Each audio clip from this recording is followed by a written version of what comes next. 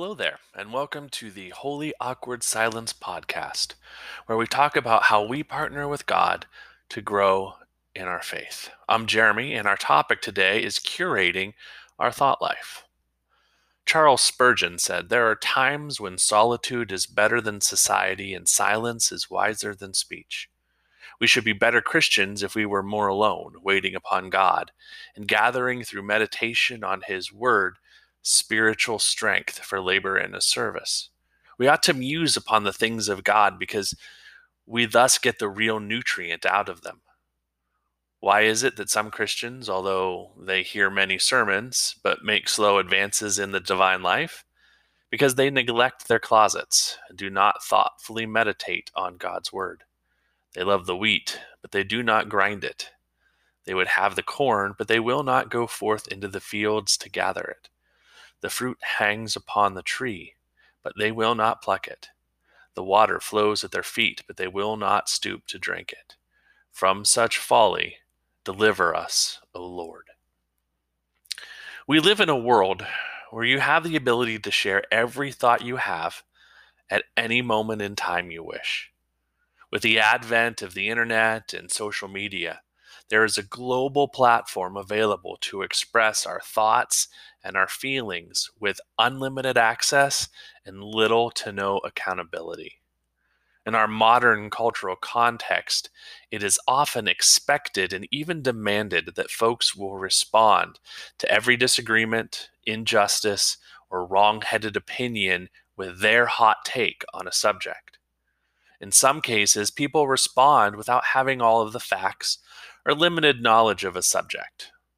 A problem that we run into is that we don't always give ourselves the time to be well informed, thoughtful, kind, or nuanced in our responses. We've cultivated a culture of hot takes that doesn't take into account that we might be wrong, that others might have a valid point of view, or that a problem could be addressed from multiple perspectives and platforms. Now, don't get me wrong, we should certainly respond to injustice. Christians should absolutely speak the truth in the face of lies and dishonesty. People of faith should stand up when they see others are being silenced. There are certainly times that there is only one correct, true, and right way to see an issue. However, I would argue that there are also times that we should pause and consider that there may be more going on than what is immediately visible to us. Discernment is key to figuring out the appropriate response. Sometimes there are things going on behind the scenes that escape our attention. Other times we are so certain that we are correct that we fail to see that others are acting in good faith and just doing the best that they can to contribute in a positive way. Instead, we tend to think the worst about those that we disagree with and assume that they are the ones operating in bad faith. We need to learn to be better discerners of truth so that we can respond appropriately when a response is demanded. The Bible has some ancient but relevant things to say in regards to our current cancel culture climate and how to be better at discernment.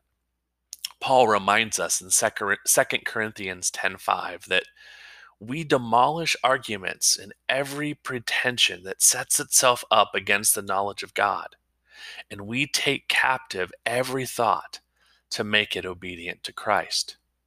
It's important to remember that every thought we have needs to be in obedience to Christ. Take some time to pray through whether your hot take about a matter is actually true or in accordance with the mind of Christ.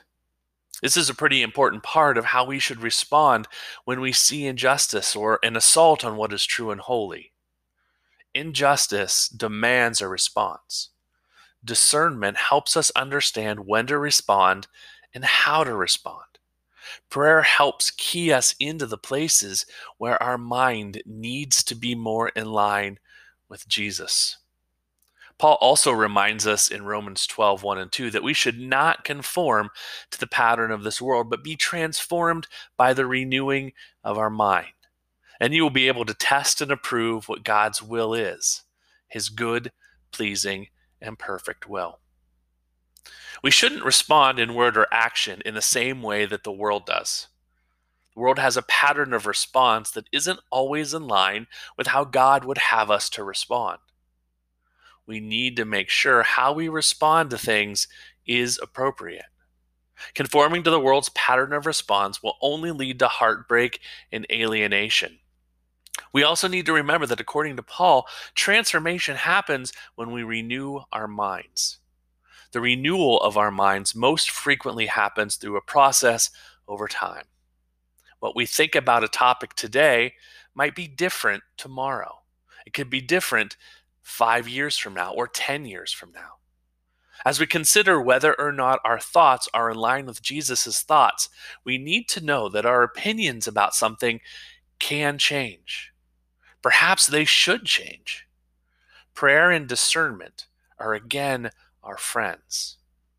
Embrace them to help you see the areas where you have conformed to a worldly way of thinking and where your mind might need to be renewed. James reminds us in chapter 1, verses 19 and 20 of his letter, "My dear brothers and sisters, take note of this. Everyone should be quick to listen, slow to speak, and slow to become angry, because human anger does not produce the righteousness that God desires." It's difficult to be quick to listen. When we do seek to listen, it's oftentimes more about formulating a response to win an argument than it is to be present and to truly hear and understand someone's point of view. Anger is all the rage right now, and James reminds us that we need to temper that anger with our ability to listen well, to be truly present, and to be slow to give our hot take. It's vitally important to curate your thoughts. Your prayer life can be a great tool to help you be able to do this.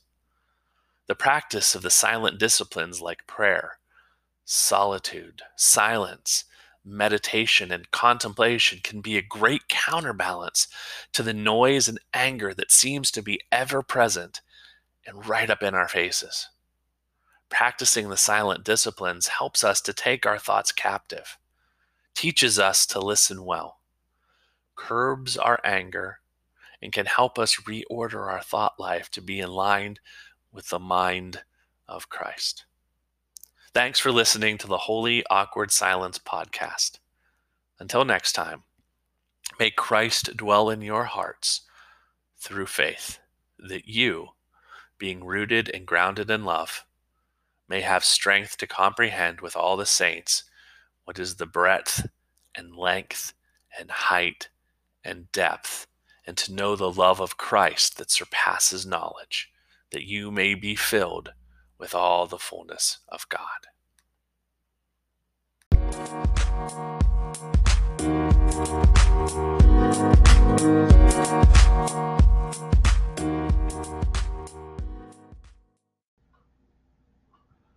If you would like to financially support the Holy Awkward Silence podcast, I'd encourage you to click on the support button at the top of the page. When you do that, you'll be able to choose some different ways to be able to financially support this podcast. Supporting this podcast with a small monthly donation helps to sustain future episodes. So if you would like to do that, I'd encourage you to do so.